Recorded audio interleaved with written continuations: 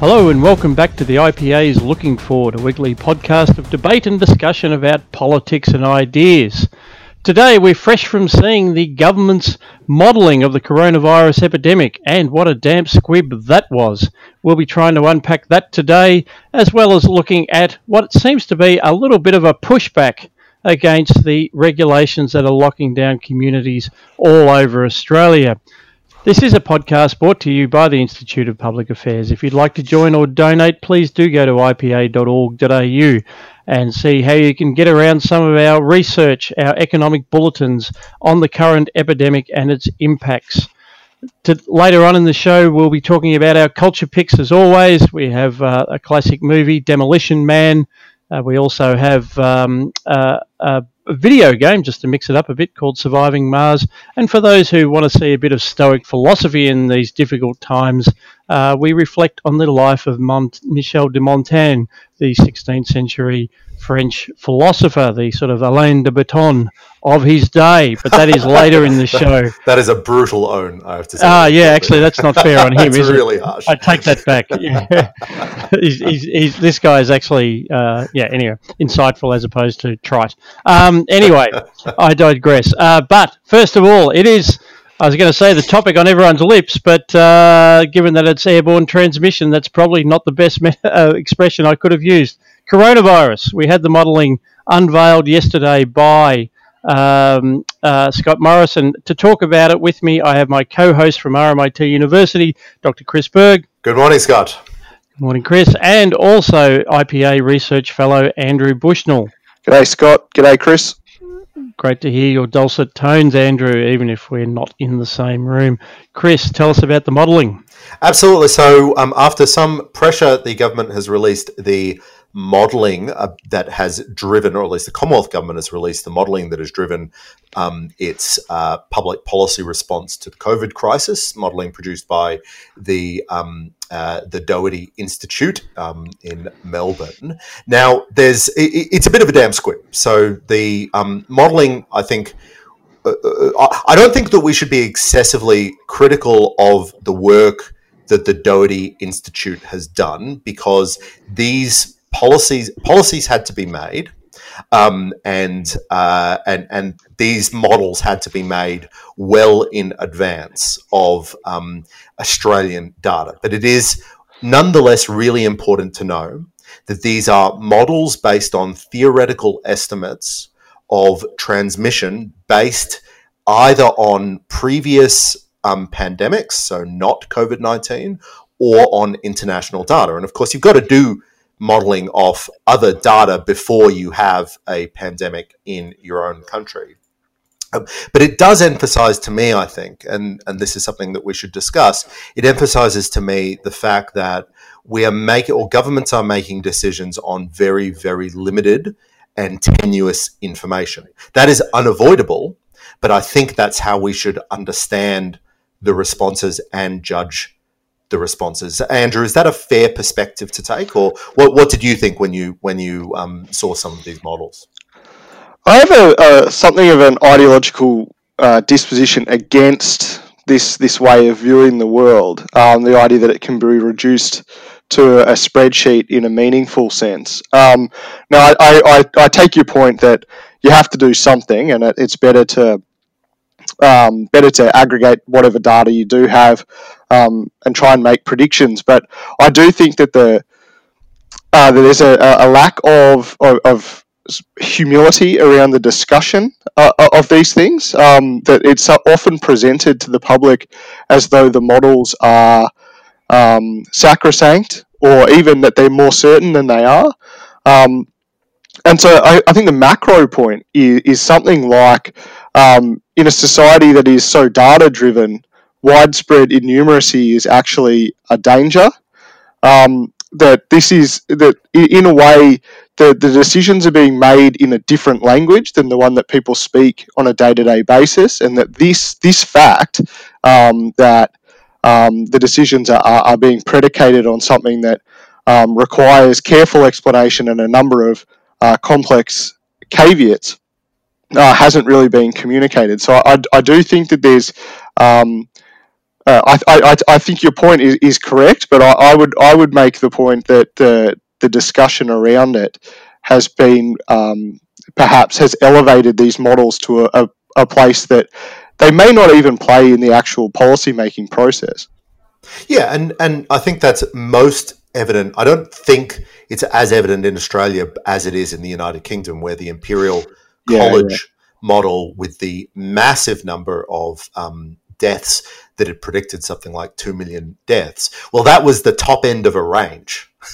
And the range was quite significant. And additionally, it did not take into account the certainty that there would be policy responses. So that's 2 million deaths if nothing happened, if there was no policy response whatsoever. But there's always going to be a policy response, and there's always going to be an imposition of some type of quarantine or social distancing or isolation or whatever you have. And I think one of the big challenges that the government, I think one of the big challenges that we as citizens face when we're looking at the evidence or the theoretical models that the government's used to impose the impositions that they have is trying to figure out what the marginal value of each additional imposition is.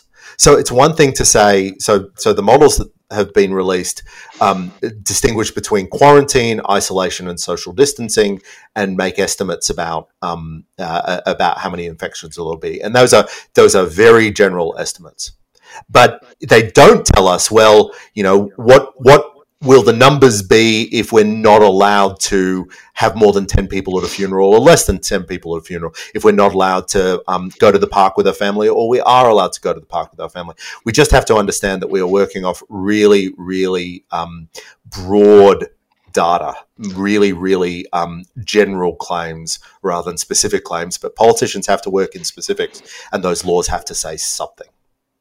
Yeah, for anyone who's studied economics, this is familiar territory. It's like the difference between macro and micro. And I mean, to Andrew's point about the way these things are built up, I think the modelling was actually presented with the sort of humility that Andrew's talking about, but because it had taken so long to arrive, it had built in the public mind to be this amazing thing that would explain why you're not allowed to sit on a park bench. Yeah, and in that sense, the demands for the modelling had reached the point sort of politically where they had no choice but to do it, and then they had to say, well, look, this is about the decision, and you point out, Chris, there's a lag in all this. This was the basis of our decisions a month ago. Not what we're doing now. Yeah. And this is all macro. This is, what are the, system-wide indicators here? And what we don't have, and we do desperately need, and I was going to say this later on, but you've opened the door to me, Chris. Sure. What we desperately need is some of that micro evaluation of the of the different measures, because at the moment, everything's being lumped under social distancing, and as some of the more aware experts have pointed out, in that bucket of social distancing measures is everything from we've closed cafes and you can't cough on people to you're not allowed to lie on a beach. We spoke. An IPA member yesterday reported that, having gone swimming at Manly, they came out to find a mounted police officer telling them to go home, because clearly swimming in the middle of the bloody ocean is going to infect somebody somehow. So work that one out. Yeah, people want to believe that there's a magic spreadsheet out there somewhere that functions as a kind of oracle that contains this wisdom, right? That says precisely that people can't lie on the beach, and that of course is false. Now, I agree with you, Scott, that perhaps the commentary from politicians around this hasn't actually been as unsubtle as perhaps I suggested, and I guess I'm thinking more, yes, about the model that was used in the United Kingdom, but also the way the media has talked about it. I think one of the challenges that this crisis has really revealed is that for the critique of the media that people from our side of politics have been making for a long time has really been vindicated. That our entire politics gets refracted through an extremely ignorant lens. That usually the interlocutors or the people arguing with the politicians on our behalf or conveying the information to us are not actually well equipped to understand it. And so that creates this kind of unsubtlety, I think. For example, just to take one very small example, it's been extremely is an exaggeration, but it has been somewhat irresponsible for all of the media to have engaged in international comparisons on this matter. Infection rates, mortality rates, the daily number of new cases, all of these things. There's absolutely no grounds for making international comparisons whatsoever. You wouldn't do it in any other field, any sociological field, because of different counting rules across jurisdictions and other kinds of uncertainty. So that's just one example, I think, of this, the way that this gets turned into an extremely unsubtle debate. Well, let's talk about that for a moment, because I think that's really interesting, and what I've been thinking about over the last couple of days and the weekend is the implications of the fact that our, what we call the curve, looks very, very different from many other countries in the rest of the world. And we're all feeling very cautiously optimistic that Australia's actually got this in hand. So in late March, we were getting upwards of 350 new cases per day regularly, well above 200, 250.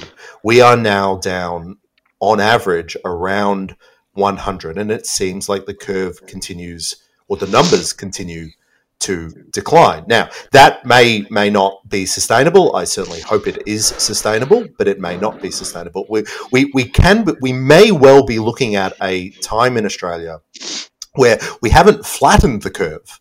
Because remember, flattening the curve gives you the same number of infections just over a lower period. We may eliminate the curve. So in the discussions that people have been having, particularly in places like the United Kingdom and the United States, there's been a debate between, should we try to allow the virus to take its course and therefore get herd immunity once 40 or 70 or what have you % of people get it, and allows the virus to die out naturally or burn out naturally in the population. Or alternatively, should we try to suppress the virus so that we spread out the infections, we still get the herd immunity, but we ease the burden on the healthcare system so that there are ultimately fewer deaths, more ICU beds available, and so forth. Turns out there's a different model, and that's what we have in practice started to achieve, which is not we flatten the curve and we all get it just slower, but we may be on the brink of eliminating the virus in Australia. Now that's a great situation to be in, I think, and I'd certainly rather have that than Italy or New York or the UK or New Orleans or these places that have been really hit by the virus hard. But it puts us in a strange situation because we won't have herd immunity. We may eliminate the virus within these borders. Well, it creates an entirely different set of problems. Yes, it does. Because then there's no pathway back. And indeed, we're exacerbating this.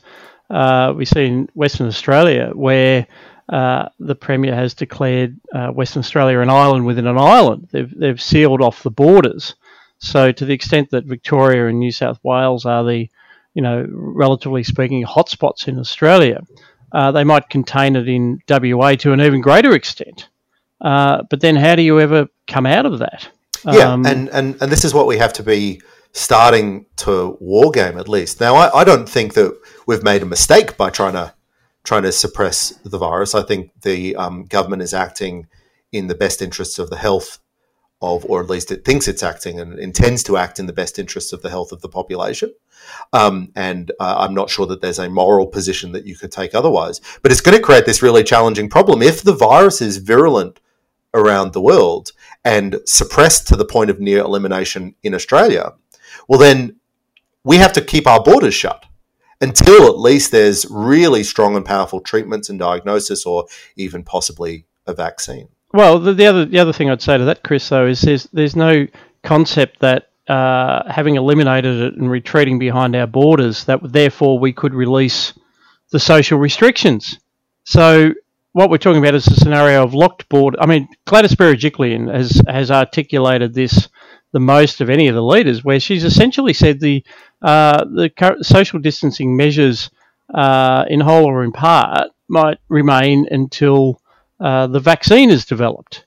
And if you're the cafe owner waiting to find out whether you can ever reopen, or the restaurant or the pub, or you just want to get back into your workplace, this workplace which is currently deemed non-essential, maybe you're a real estate agent or a publisher or whatever, in the absence of any plan, what's this meant to go on for 6, 12, 18 months? The hit to economic activity is what's driving the concern, which is obviously absurd. And I can only say that a defence of the New South Wales Premier in that context has to be, when she says social distancing will last until there's a vaccine, she cannot mean the sort of social distancing that we're seeing now. One hopes. No, she must mean the occupancy limits and things like that. I mean, people need to get over this idea that there's going to be a vaccine anytime soon. The SARS virus, the original SARS, since this is SARS-2, the bigger sequel, put more money into it, but rehash the plot on a grander scale. SARS-2, but the original SARS, there's still no vaccine for that. That was 17 years ago. The idea that for 17 years or more we're going to live this way in any respect like this is simply absurd. And what this really says is, apart from how good is it to live on a big island, that's what these numbers really say. Is that's my reductive Jared Diamond take for the day. But I think that what we're seeing in the last few days, and the IPA got out in front of this, is that it's time to start talking about a plan and a timeline, a plan for how we come off these conditions. A timeline doesn't have to be exact, but some guidelines. And it is not too early. I think a few days ago the Prime Minister suggested it was too early, but it is not too early to start thinking about what the conditions are that will trigger a reopening of society. We need to start getting this clear right now, because there's a danger that something that is temporary but indefinite simply becomes indefinite. And that's the worry here, that there has not been enough of a discussion, in my view, about the value of simply returning to normal. Public policy has gotten caught up in how exciting it is that the government has managed to spend $320 billion in a month, and all the things that we can do with this money, and how good it is that now we've decided that you can print as much money as you want, all the things that we might do in the future. But let's have a discussion about returning to normal. I thought the status quo ante, while flawed, was not actually all that bad. I'm in no mood for a revolution. I'd like to know when it is I can go to the footy again. There's also an economic reason that we should start caring about that too, because, more than just about our global production or our national production. It's that what the government needs to provide is a provisional, because it's only ever going to be provisional.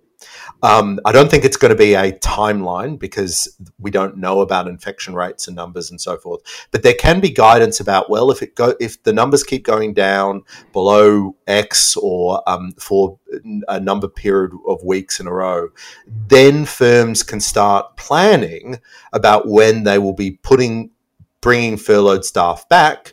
Often they've got to think about the maintenance of their equipment, how much should they be investing in keeping things shuttered and so forth.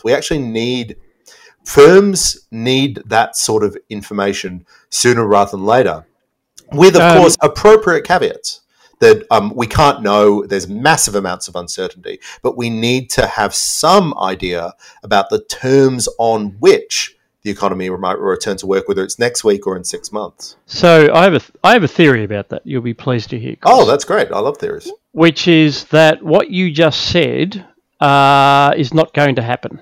That's not a theory. That is, I'd never accuse you of being delusional, but the picture you painted is never going to happen. If you are going to wait for government to tell you when you can reopen, you will never reopen. So, this is an argument for massive speakeasies. Every restaurant. No. We can stay within the law, and we're advocating a change to the rules. By the way, not civil disobedience. It's the rules that are the problem. My point is that I think every industry, every business in this country actually needs to mobilise and to actually map their own path forward and put that to government. Governments are completely focused on this macro modelling, and they're never going to get their head out of that. So it is pleasing to see, and we'll be taking a short break in a minute, and we'll come back and we'll talk about how the debate shifted within a minute, within the space of a week since the IPA first put out a video calling for a rollback of some of the social distancing measures. But my point is that the government, even though they now talk about letting some of this off and allowing some cases to spread into the community and starting what's been called the dance, where you track all the numbers and you track the ICU beds and so on. This is all macro level stuff. I think every industry in Australia needs to take control of its own destiny and start saying these are the conditions on which we will come back into operation. To get back to Andrew's status quo ante, perhaps not immediately, but in stages. This is a risk assessment, industry by industry, and they damn well better get on with it, because if you're waiting for government to do it, it's not going to happen. Now, this is, I think, what is happening anyway, and this is something, this is what I'm sort of calling capitalism finds a way. So, in fact, I think industries are individually doing that, and we've all been to supermarkets and bottle shops and office works, and we've seen the really sometimes quite radical changes to the way that they'll process payments, the barriers between customers and service staff, and the industries are actually doing this, because unlike in some countries, we haven't had a ban on non-essential work. We've had if you can work from home, then work from home, but the government hasn't required us to shut down. Unlike New Zealand, for instance. Unlike New Zealand, but the government hasn't required us to shut down different industries. So every industry, every firm, every small business in the country is working through those problems. Now, we're working from home because we're in a industry that allows us to work from home, but that is that same adaptation that we are also simultaneously seeing in retail. We're even seeing it in restaurants, as partial as unfortunately that has to be. We're even seeing it in bars when people are starting. You can now order delivery cocktails and so forth, or make your own cocktail. I've seen some of my favorite restaurants will give you half-cooked meals that you just do the final preparation at home. That is the response. Now, it's only ever going to be partial. It's going to be highly damaging to economic growth. It is very, very disruptive, but it is that sort of adaptation that we're seeing, and it is done without asking permission of government. Over the weekend, the IPA did release a video featuring Director of Policy Gideon Rosner. We were amongst the first and perhaps loudest of voices to say that it was time to start considering the rollback of the social restrictions that we have in place in Australia. It's provided it be done in a safe manner whilst maintaining social distancing. That video has certainly had some impact. It has been viewed over 600,000 times on various forms of social media, and it's worth looking at some of the reaction to that, how that played out over the weekend, and then what we've actually seen happen in the debate over the weeks since. Gentlemen, what was your reaction? Well, so I mean, my view is that, as you say, Scott, the debate has actually, in the interim period, and we've been talking on this podcast about how fast things happen. Again, we're recording this on Wednesday, so our opinions are our Wednesday opinions. How fast the debate has changed because I think of the very low or the obviously declining numbers. And we're now starting to have this conversation, and it's not the IPA that's only having this conversation. It's a lot of, in fact, a lot of public health specialists, certainly a lot of economists, talking about when will we be allowed back to work, or when will we be allowed back to some form of social distancing appropriate social lives, when will restaurants be allowed to be opened, and so forth. And so just looking at the papers this morning, the New South Wales government is actively having this conversation with its MPs. Quote, the New South Wales Health Minister and Chief Health Officer held a conference call with a large number of New South Wales MPs in which the pros and cons of suppressing the virus were weighed up. This is a live conversation. Now, it's a live conversation in Australia, I think, because of our numbers. It's not a live conversation in New York or Italy, where things are much worse. But it's something that we have to be allowed to discuss and actively. And I made this point in the podcast some weeks ago. And that's if we can't why talk about these things, then we're not going to get through the crisis. And that's why I think, Chris, your earlier point about being clear about the language is really important. I mean, social distancing has taken on this. It's become very capacious. It takes in everything from staying at home to keeping 1.5 meters away from people in the supermarket. And of course, that was the bit that was deliberately elided by the critics of the IPA's video. That people didn't really listen to what Gideon had said, or at least some people. I think other people listened and thought, yeah, that's spot on, and someone should have said it. I think some of his critics thought that he was saying, do whatever you want. Even Media Watch had to admit that no one was saying let her rip. And that's because in the video, what Gideon was saying was we need to start considering how we can wind this back. We need to start thinking about the timeline on which we're going to wind it back. Let's insist that it is temporary and will be wound back. And let's do it safely. Because at the moment we're sort of well ahead of the evidence based on the spread of the disease here in Australia. So I think that's the debate, is that no one's saying let her rip, take down all the measures straight away, but someone had to say that there is scope here for winding these back in the near term, given what's going on in society. And I think Gideon made the point in the video, I think or later on Sky News, he made the point that there's a humanitarian crisis brewing, in the sense that people cannot live this way. People cannot live cooped up in their homes wondering about whether they have a job to go back to or not. The uncertainty is becoming anxiety, and anxiety is extremely debilitating. So these are the factors that actually need to be included in the discussion. And before we get to what unfolded over days, just to labour the point, the reaction over the weekend. I mean, it is Twitter, admittedly, but there was, as well as the support Gideon and the IPA received for that position, there was a lot of, in the Twitter storm, shut it down. This video should actually be removed. It's a danger to public health. Can you believe these guys? Some prominent ABC identities piled on, and of course there was a search for experts who would pour scorn on it, and in fairness, many of them did, but then some of them started to make the point that they were true to their principles. For instance, we have Peter Collignon, Professor Peter Collignon, who did start to talk about the petty restrictions. He's certainly not in favour of lifting restrictions en masse, but he started to make some points. He said, look, you're safer outside than inside. I do not see how anyone's going to get this virus if they keep 2 metres away from someone, and I don't see how anyone's going to get it if they sit on a park bench, which is actually illegal in some states as of this moment. he said these are panic decisions, not decisions based on data.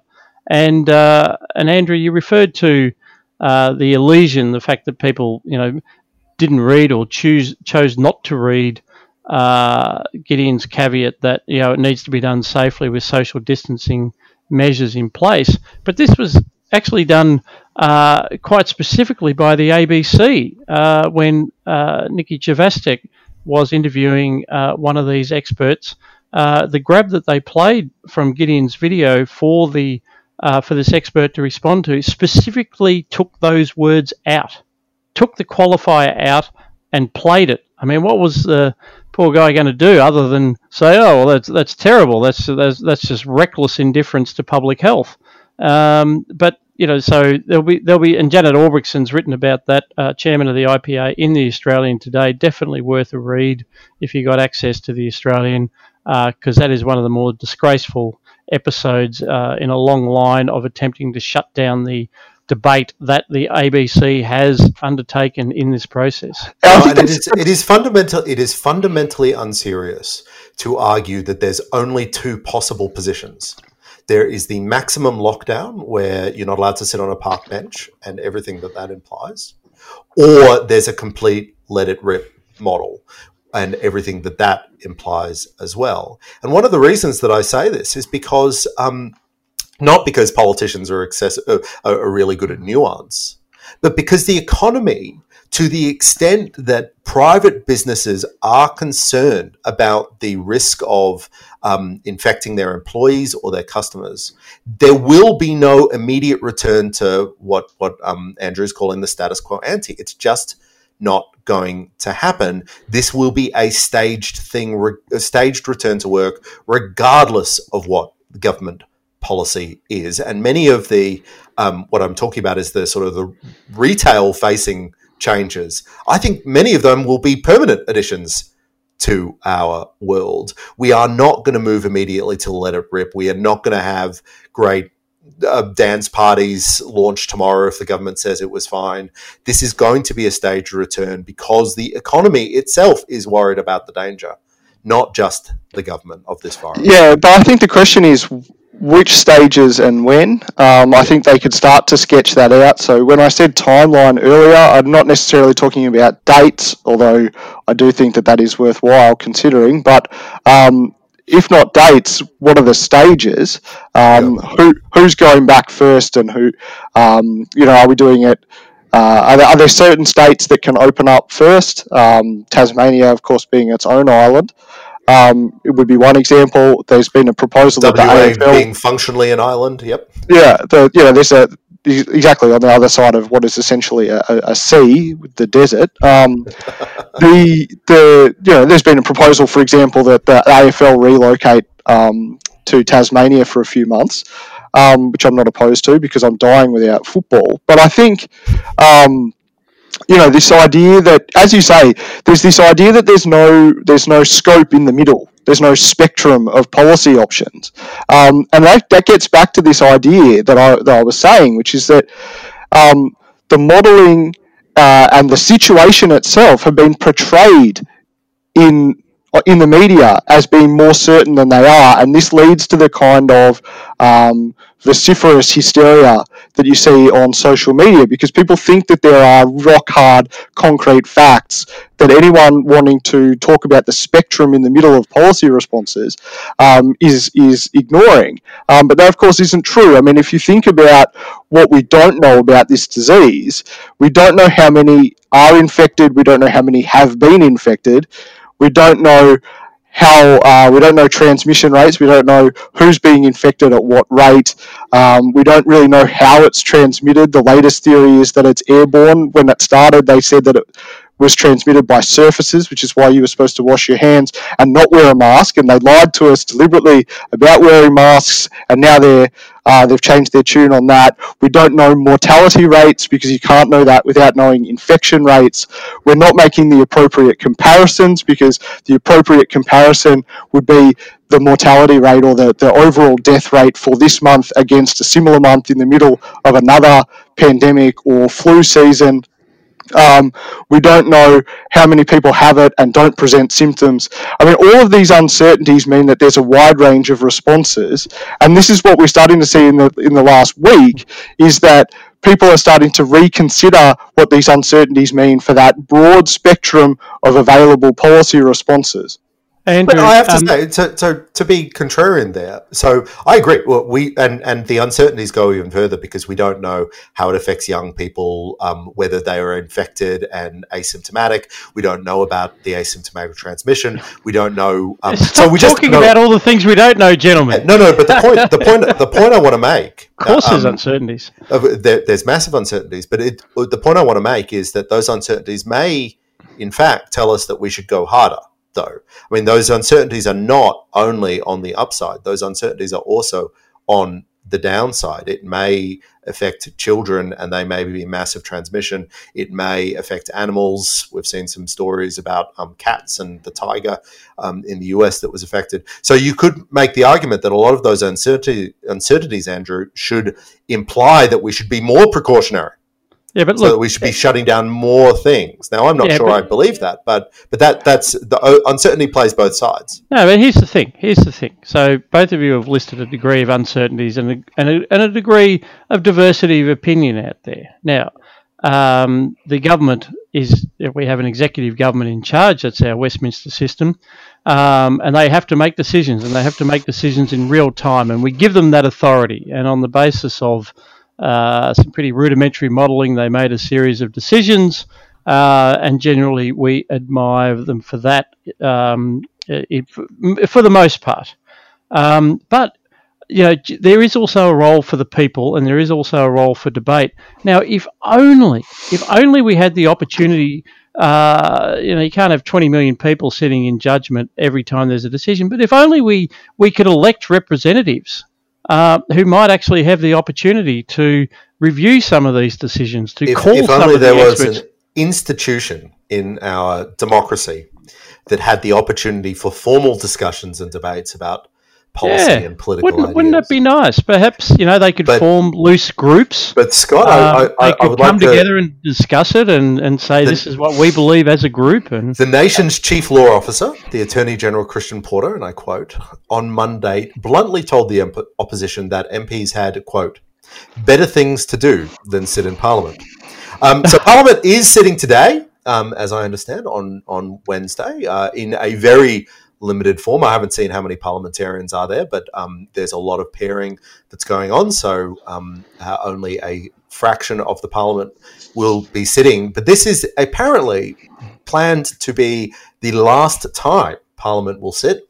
MPs are not expected to be summoned back to Canberra until the 11th of August. Now, I understand that there are some really big challenges if you want to have both social distancing and parliamentary debate. They all sit really close to each other and all these sorts of things, but it seems like the idea of having a stripped down, heavily paired parliament responds to most of those problems. I think the idea that they are shutting down Parliament or they are shelving Parliament for a period in which we are making more changes than we probably have at any time in Australian history outside war and outside the start of federation is obviously obscene and is preventing us from having what can be frustrating but is in fact the necessary and normal range of political debates about these policy changes. And I have to say, this is not an argument only made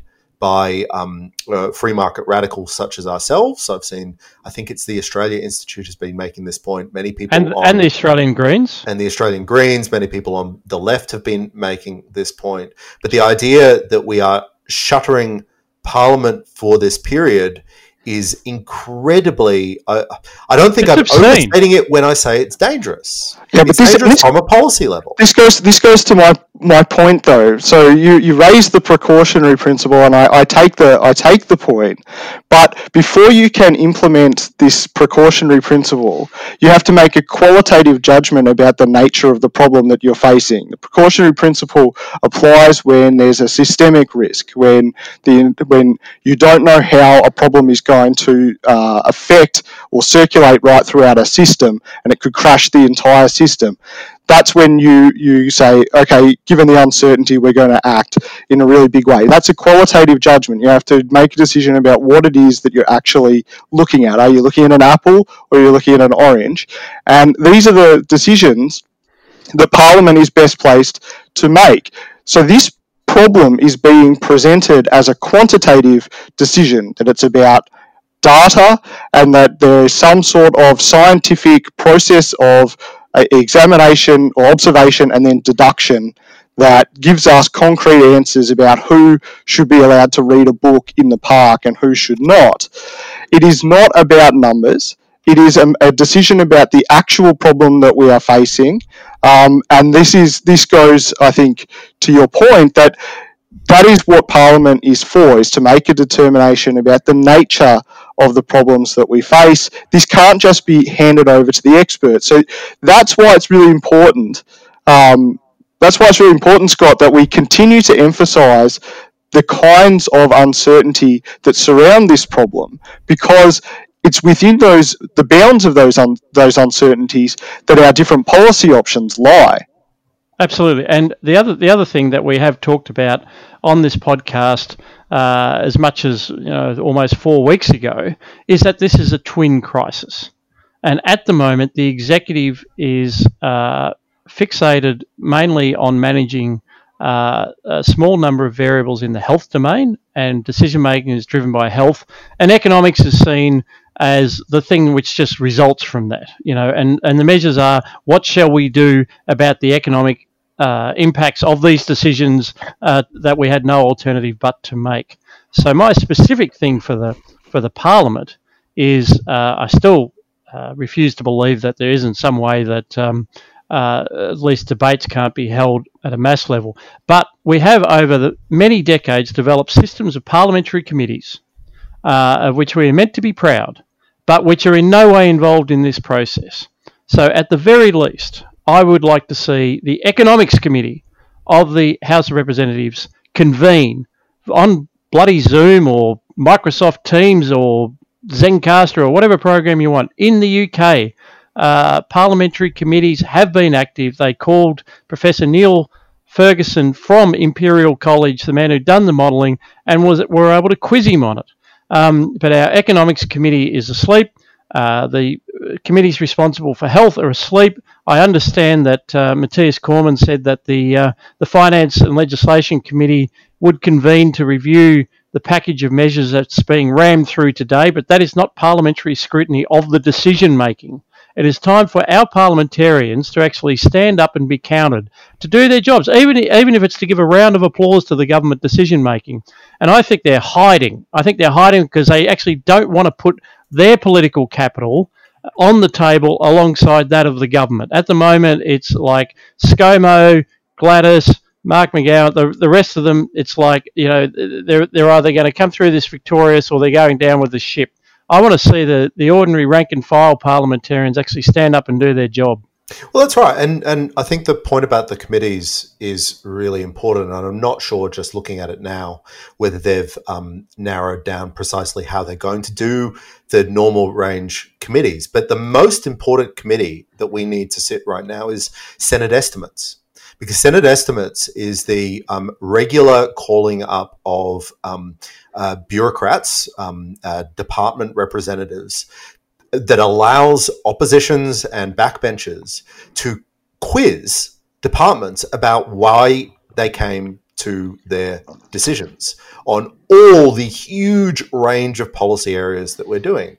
Now, we've been going through on this podcast the really macro level policy decisions, like the JobKeeper policy, like the free childcare policy, like the decision to close the schools. But it's really important for listeners and all of us to keep in mind that bureaucracies across the country are making small and probably quite significant, what look like small decisions, but are probably quite significant decisions across every area of their responsibility. So we are looking at a form of, in some areas, quasi-deregulation as regulatory agencies stand down. As, for instance, Securities Investment Commission decides to not impose some of its really intrusive surveillance policies on firms. Now, I think that's good, but I also want us to be able to drill down with the people who are making those decisions, the bureaucrats that are making those decisions, about why and what they think the implications will be and whether they think this is a permanent or temporary or so forth. And that's why we need the normal run of Parliament. I understand it is hard to do logistically, but it has to be done. Yeah, but you can't have... First off without it. Isn't one of the challenges that you can't really have a debate about the various trade-offs involved if you have a significant group of people, a significant constituency, who simply refuses to admit that there are trade-offs. And so... That's true. That's true for every discussion we've had. It is, but it's particularly true right now that if you, as Gideon Rosner found out, if you are the one who says, wait a second, there's a trade-off here, the response you get from a not insignificant, but let's not overstate it, but a not insignificant number of people, is that there is no trade-off, and that anyone who thinks that there's a public policy question here around, as we've said, the two different crises that we face. Anyone who suggests that that is a matter for public concern gets accused of wanting to kill grandma, and that it's obscene. It's considered obscene. This has been a constant refrain in every major policy debate that I have participated in. So we've had that in the climate change debate. No acceptance that there might be a trade-off between emission reduction and economic prosperity. We've had that in the debate. We had the debate about the GFC and the stimulus package. No recognition from some quarters and from major political parties, in fact, that there might be a trade-off between temporary protecting the economy. Yeah, and that's been a problem in that. It's been a problem there as well, and it's the same. This is what I want to say. Basically, is I'm leading up to a point. Is that it's the same people, and why would it be the same people who in every debate suggest that there are no trade-offs? What are they really this simplistic? My view is that that they're not, in fact, that simplistic, and that what they see here, and they see it in climate change as well. When we confront a large collective action problem like this, a big system effect, they see an opportunity to push for systemic change, a revolution, and they get upset at anyone who says this problem is manageable within the bounds of the status quo, because they think that the status quo is unjust. And so anyone who says there's a trade-off here, that we need to take into consideration the existing value that is stored in our social and economic arrangements, is simply unjust and obscene. And this is the important bit. They are obscene because they stand in the way of the revolution that this system problem promises. So I think that there's a significant number of people who, and don't get me wrong, I'm not saying that they're barracking for the virus. It's just that they are opportunistic, and they say, now that the country is focused on systemic problems, now that the country has committed to, for example, printing a whole lot of money to pay for a system problem, perhaps now my otherwise extraordinarily marginal views become possible. And now I get upset if my views are dismissed as unnecessary because the status quo contains within it the resources to confront the problem. No, and I think that's right, and I think your diagnosis of the problem is right. My question is, I think that politicians in power actually have to respond to those trade-offs, and I don't think we've got different criticisms of different governments across the country, and some of these governments are doing things better and some of them are doing worse. But I don't think there's I don't think there's an ignorance of the necessity of trade-offs amongst most of Australia's governments, even when I think that they might be drawing those trade-offs wrongly. And I don't want us to spend too much time worrying about the screaming people on Twitter and the loudest, angriest voices in the media, of course, some of which are the same. There's a huge overlap between angry Twitter and the loudest voices in the media. Yeah, although angry Twitter, of course, does in a way control the government here in Victoria. I mean, in a sense, because like if Dan Andrews were not the Premier, he would have a little blue drip handle on Twitter and he'd be sharing poorly drawn memes about the IPA. He's exactly that kind of lunatic. So I think it is important to understand that constituency is very influential, in particular in Melbourne and to a lesser extent in Sydney. And yeah, okay, we shouldn't allow them to dictate the terms of the debate. And I think Scott Morrison has actually been pretty good at giving this problem more of a realistic spin, much to their disappointment. But I still think that it's kind of, for me, symbolic in a way of what is a real roadblock in our democracy, which is that there are some people, the Dan Andrews constituency, whose thinking is extraordinarily unsubtle, and yet they credit themselves with sophistication. Can I come in there, because with that, I do agree with what you're saying. There are other dynamics at work as well. One of them is, since we're talking about the premiers, that the structural imbalances in the federation are really coming out here. The poor old IPA. There's not many of us who actually care about whether or not we have a functioning federation, but we have been pointing out for years the impact of the structural imbalances, and which is that the fiscal power is concentrated in Canberra much more than those who wrote the Constitution ever envisaged. And what's coming out at the moment is this idea that you get from the states and of 1 degree of separation from the Victorian cabinet. They've literally felt that Scott Morrison, isn't it terrible that he's so focused on economics, because we have to worry about the hospitals. And this is the idea that as states have just become service delivery arms, they're focused on the health needs of the population, and the economy is now something that's seen as something that's a responsibility of Canberra. Yeah. So in effect, you can make a series of decisions at the state level to manage the things for which you do feel yourself to be responsible.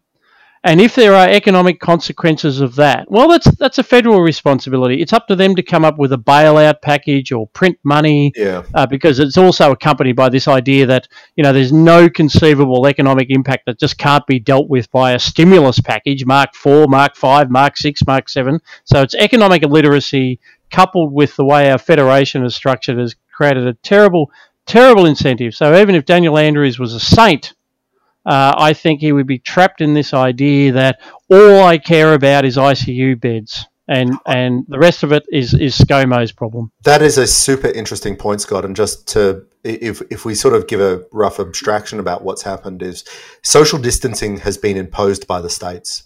So it is the states that have closed down a lot of our social lives. They're the ones who enforce the social distancing policies. They have the discretion to do so.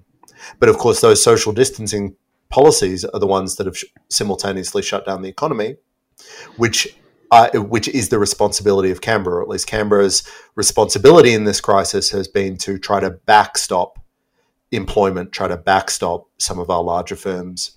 So there's a huge disconnect. Now, hopefully, this is the optimistic perspective, hopefully the National Cabinet process, which is this rolling COAG version, gets all the premiers and first ministers together with the Commonwealth Government. Hopefully that is the domain in which those discussions get negotiated, in which those trade-offs get made. But you are absolutely right that one level of government is doing the banning and one level of government is paying for the consequences of those bans. Yeah, and just to labour the point, by the way, the state parliaments should also be in session, or their committees at least should also be in session. I mean, what these people are paid vast amounts of money. What are they doing? It is a good question. You see all these pictures of these politicians. They're being told to stay in their homes as well, I presume. So I do wonder what it is that they do all day. Yeah, what's the Cromwell's words? You know, you no longer do any good here. In the name of God, go. You know, seems to be the line. We have come to that part of the show where we're asking people what is in their lockdown library. How are they coping with being cooped up at home 24/7? What books, videos, podcasts, etc. are they turning to in these interesting times? Chris Berg, you've actually gone off-piste. No more. I have. I'm such a highbrow sort of person, and the audience is used to me giving such detailed discourses on philosophy and so forth. But I played a computer game this week. I very rarely play computer games, but maybe once every couple of years, I think to myself, wouldn't it be nice to sit in front of the computer and do something like that? And so I have been playing a game called Surviving Mars. It's about 2 years old. It runs pretty well on my work laptop, so that functions very nicely. So the game is basically SimCity on Mars. You have to build a colony, you have to deal with resources, you have to dig things out of the ground, you have to sell them back to Earth to get more money in order to be able to afford more rockets that can bring you other resources or passengers or so forth. It's a great fun game.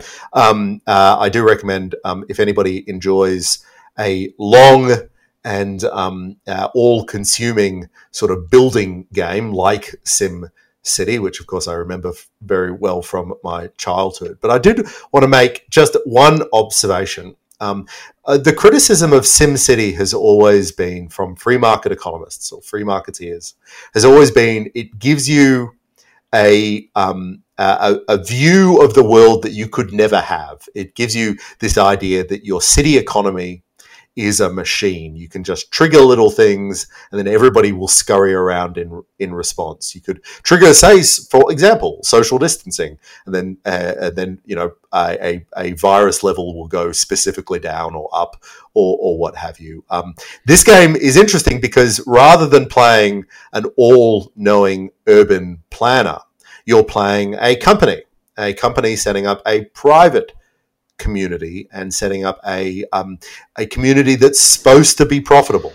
You are supposed to make money, and if you make money, you can build a bigger community. And so it's quite an interesting and much more realistic if you think about the way that we would end up colonizing outer space. I think the reason I'm playing this game is because I want to think about things that aren't the coronavirus, and thinking about how we might colonize Mars is as far away from that as I can possibly. But then you just took it back to the coronavirus. I did, because we're all stuck in this, aren't we? You failed. You're escaping. I know.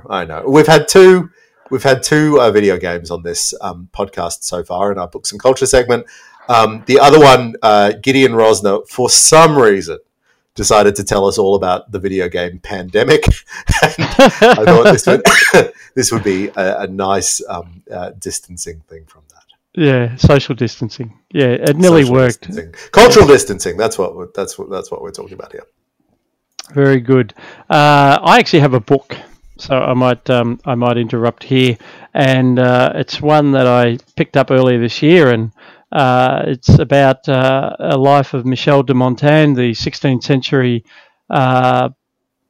French philosopher and writer, famous for his book of essays, which I have tried to read on numerous occasions and dismally failed. You only have to read one at a time, though, Scott. That's the translations, though, are very, very difficult. The trouble with publishers, of course, is that they want to do things on the cheap, so they'll pick up some translation that was made at the start of the 19th century, and that kind of English is virtually unreadable. And certainly not reading the stuff in the original French. But anyway, very interesting guy. And he's was born in the south of France, around Bordeaux. His family actually had a vineyard. They're related to the House of Yquem, the Champagne House, and he was very well educated. His father had the bizarre idea that he would speak nothing but Latin until he went to school. He found a Latin teacher. He and the boy's mother were made to speak nothing but Latin to him because this was part of this humanist education that they were meant to get. And to the end of his days, he spoke pretty impressive Latin and could certainly read and write the greats. So he was right at that period when the great literature of of Western civilization was coming back into Europe as it emerged from the Middle Ages, and we had the Renaissance. But he was not an abstract intellectual. I've really enjoyed this book. It's by Sarah Bakewell, and it's a combination biography, some choice readable quotes from what he's talking about, and his life. He was a bit of a character. He enjoyed life. He was a lawyer. He worked, and then because he had independent wealth, he basically quit in his mid-30s and started writing. So what's not to love about that kind of fantasy idea? And he's still quoted as a philosopher, but again, it's not an abstract philosopher. It's not that kind of head-scratching stuff that Mr. Bushnell gets involved in. It's philosophies for life. Very much read a lot of the Stoics and the Epicureans. His essays are on things like how to deal with grief, the sort of mind tricks that you might use to take your mind off your problems, how to put your own troubles in a broader context. All of these things which are as relevant today as they ever were. His great friend, in fact, in a day when friendship was eulogized very much, sadly died of the plague in his 30s, and Montaigne writes about that off and on throughout his essays. Completely chaotic. He used to go back and rewrite things all the time, and this biographer says you can't work out when he wrote something because he just kept amending everything every time. But it's good sometimes to go back to some of the old guys and see how they actually got through life. The Stanford Encyclopedia of Philosophy tells me, right at the top, he thought that too much knowledge could prove a burden, preferring to exert his natural judgment to displaying his erudition. Yeah, I mean that's my argument for why I don't do. Yeah, no, exactly, and this is why footnotes are unnecessary. This is what I keep telling my supervisor. How does that go down? No, footnotes are apparently necessary. Oh, really? Oh, how frustrating for you. But it's going to be a slow PhD. I think you should put that under the heading of things that should be suspended because of the coronavirus. Very good. So that's my culture pick. A nice introduction to a great writer who unfortunately is a bit impenetrable in translation, but read about his life instead. Andrew, what have you got? Yeah, well, I have a pick that might seem at first to be lower brow than that, but that's only superficial. My pick is the 1993 classic action movie Demolition Man with Sylvester Stallone and Wesley Snipes. The premise of the film is that we start in basically a very rundown, souped-up version of 1990s Los Angeles in total decay, where Wesley Snipes has set up somehow some kind of personal fiefdom in Los Angeles, and Sylvester Stallone is this hero cop that tries to take him down. They end up both being, in the course of this, Sylvester Stallone somehow is accused of accidentally killing some hostages, and they are both sent to cryo prison. So then we cut forward. So they're frozen. We go forward in time to now rebuilt and seemingly utopian society called San Angeles. The merger of this, and this gives you an idea of the tone of the movie. And anyway, basically what happens is that the ruler of this utopian society, played by Nigel Hawthorne from Yes Minister, he, inexplicably appearing in this movie, amazing. The movies like this turn on how good the actors are who play the bad guys, and so having him and Wesley Snipes on the bad guy side of this is really to this film's credit. And anyway, he there's a dissident element in this society. It's Dennis Leary, who at that time, of course it is, he had a hit song in the early 90s, you might remember, about being an asshole. The inaugural Triple J Top 100 award.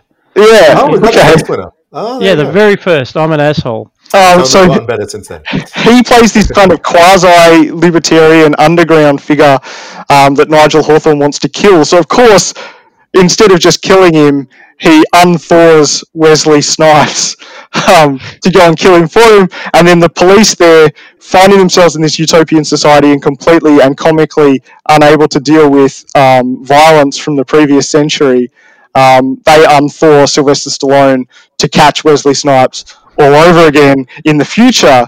Now, why is this a good movie? The movie is filled with. I think you've explained why it's a good movie. Yeah, it's terrific. Because the reason this is a good pick for the present moment as we sink slowly into disorder is that the future is probably a lot more like this movie than we would care to admit. Breeding involves massive social distancing. The movie is filled with allusions to, make sure I say that word correctly, allusions to Brave New World. But it's not that we're going to have a Brave New World future. It's that we're going to have a bizarre future that is kind of a riff on the classic forms of tyranny. It'll be its own kind of tyranny, but in true postmodern fashion, it'll be a kind of recycling of other people's ideas. I think that's inadvertently people have taken their inspiration from dystopia, and that has set us on the course that we're on. But it'll probably be something like this. And the moral of this film, if you bear with me, the moral of this film is that this kind of pseudo-utopia that's actually a dystopia can only be cured by a massive amount of 80s-style action hero violence. I think so. Basically, so the movie is kind of inspired by like paranoia in the early 90s around crime, and of course Sylvester Stallone is this figure from the heroic Reagan 80s, and he's there to set it right. It's actually in an odd way a very kind of conservative in the American sense film. Yeah. So imagine when it was made, and as you say, most movies were dystopian. And they had this proposition that in the future, you don't have to worry about the police becoming, ultra-violent paramilitary thugs who go around beating up. What you have to worry about that the police are so committed to social order that they actually spend their life with 1,000 petty interventions to stop you doing whatever it is you might otherwise have done. And people would have gone, oh, that's so unrealistic. The police will never get like that, will they? Yeah, and the movie really commits to a particular joke that anytime someone swears, a little buzzer goes off and a machine issues them a ticket and it says you'll find 1 credit for breaking this speech code. And the movie commits to this, right? If you listen to the sound mixing, every single time someone swears, no matter what else is going on, whether there's gunfire or explosions, in the background you can always hear one of these machines going on. And so it's full of little touches like that. I mean, the third act, like all action movies, is exactly the same. Good guy versus bad guy, and they fight. And it's less interesting. But if you haven't seen this, for some reason you haven't seen this, definitely check it out. I think I saw it on. It's on Netflix, I think. So get around this. It's a Stallone classic. Oh, and a shout out too to that's where I discovered Sandra Bullock. who I thought was terrific. And please tell me Sandra Bullock's in it, otherwise I'm talking. No, that's right. She is the love interest who's obsessed with 90s nostalgia, and so well placed to help in the hero's adventure. And great comic timing. I wish I could say I remember thinking one day she'll win an Oscar, but anyway, not quite that level. But I thought, no, she can act. This is actually terrific. Excellent pick, Andrew. So we have come to the end of that segment and indeed the end of our program. Thank you for listening. Please do remember that this is a product of the Institute of Public Affairs. You can be one of our nearly 6,000 members if you're not already by going to ipa.org.au. Get around our work, look at Gideon's video that we've been talking about so that it's not refracted through the distorted lens of the ABC. Actually listen to the man himself and what he said, and generally see how you can support our work. I'd like to say a big thank you today to the producers who've helped put this show together, by which I mean Josh and Saul and Mitch. Mitch, thank you for the headphones. I think they've worked a treat. Bit of feedback last week that the microphone wasn't cutting it, so here I am. And big shout out to my fellow panellists today, Chris Berg. Thank you, Scott. And Andrew Bushnell. Cheers, Scott. We'll be back with more looking forward next week.